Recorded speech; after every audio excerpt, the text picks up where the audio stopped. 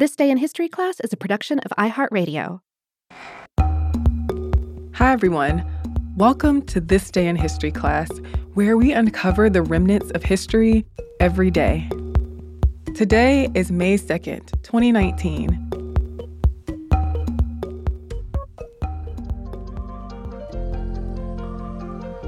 The day was May 2nd, 1882. Puerto Rican activist Isabel González was born in San Juan, Puerto Rico, to her parents Isabel González and Antonia Davila. When she traveled to the U.S. in 1902, new immigration laws affected the status of Puerto Ricans, and she became a so-called alien. Isabel's subsequent challenges of U.S. immigration laws and advocacy for the rights of Puerto Ricans contributed to Puerto Ricans gaining U.S. citizenship in 1917. Her 1903 Supreme Court case, González versus Williams, was a move toward the U.S. addressing the citizenship status of people in territories the U.S. acquired in the late 1800s. But the issue was still not settled. At the time of Isabel's birth, Puerto Rico was a Spanish colony. But under the Treaty of Paris of 1898, Puerto Rico was annexed by the United States. It became an unincorporated territory, which meant that it was controlled by the U.S. government, but it was not part of the U.S. The Foraker Act, enacted in 1900, replaced the military regime in Puerto Rico with a civilian government. It also invented a Puerto Rican citizenship for island-born Puerto Rican inhabitants and required them to renounce their allegiance to the U.S. in order to get U.S. citizenship. That contradictory requirement meant that Puerto Ricans were effectively barred from getting U.S. citizenship. On the other hand, Spanish-born Puerto Rican inhabitants were able to keep their Spanish citizenship or acquire Puerto Rican or U.S. citizenship. Racial and social prejudices largely contributed to Americans' unwillingness to give Puerto Ricans U.S. citizenship. Not much is known about Isabel's life before she left Puerto Rico. It is known that she had a child with her first husband, who died. And when she was 20 years old, she became pregnant with her second child. Juan Francisco Torres was the child's father and Isabel's fiancé. He was a native islander, but he moved to New York for work before he knew Isabel was pregnant. Isabel planned to join Torres in New York so they could marry and find a place to stay. So in 1902, Isabel boarded a steamship to leave San Juan and head to New York. But while she was on the SS Philadelphia, the U.S. Treasury Department's Immigration Commissioner, General F.P. Sargent, changed U.S. immigration policy. Puerto Ricans became classified as aliens.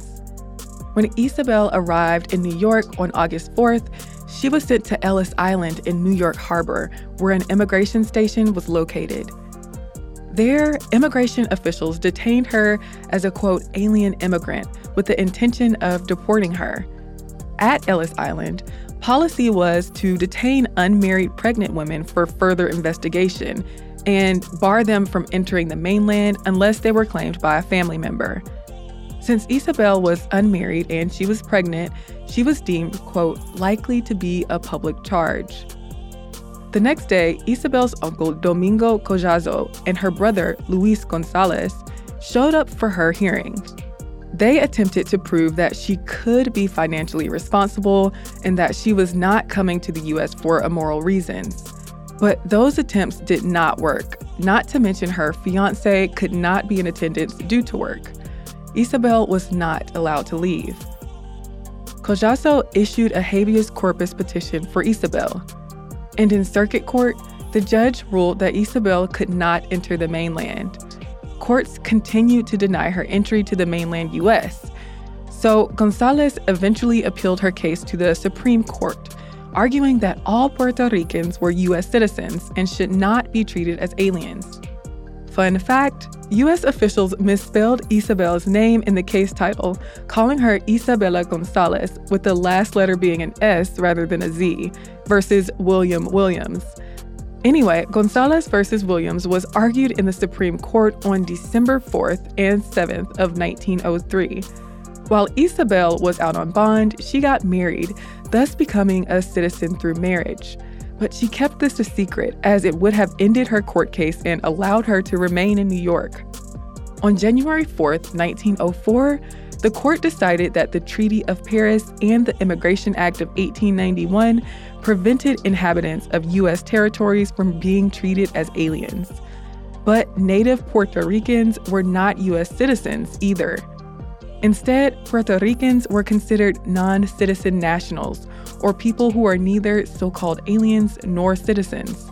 That meant that they did not have the same rights and benefits as full citizens of the United States. But the Supreme Court did not rule on the constitutionality of the Puerto Rican citizenship or on the naturalization of Puerto Ricans. González versus Williams mainly addressed Puerto Ricans' ability to migrate or move between the island and mainland and throughout the mainland. Isabel proceeded to write letters to the New York Times denouncing the results of the case and U.S. treatment of Puerto Ricans. She wrote the following in a letter to the newspaper on September 1st, 1905.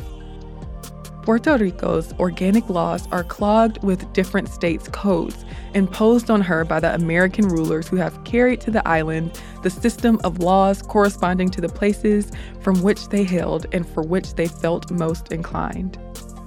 Isabel's case is thought to have influenced the influx of Puerto Ricans that moved to the mainland U.S. from 1908 to 1916.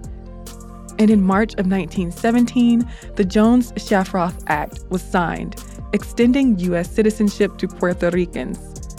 A nationalist movement sprang up in Puerto Rico in the 1930s, opposing U.S. assimilation. But in 1940, people in Puerto Rico gained birthright U.S. citizenship. And by 1952, the U.S. approved a Puerto Rican constitution that made Puerto Rico an autonomous U.S. Commonwealth. Isabel died on June 11, 1971. Today, the status of Puerto Rico and its inhabitants and the United States' treatment of Puerto Ricans is still hotly debated. Issues like whether Puerto Ricans should have the right to vote in presidential elections and whether Puerto Rico should become a state have become major points of contention in American national discussion. I'm Eve Jeffcoat, and hopefully you know a little more about history today than you did yesterday. Get more notes from history on Twitter, Instagram, and Facebook at TDIHC Podcast. Thank you so much for listening, and I hope to see you again tomorrow for more tidbits of history. For more podcasts from iHeartRadio, visit the iHeartRadio app, Apple Podcasts, or wherever you listen to your favorite shows.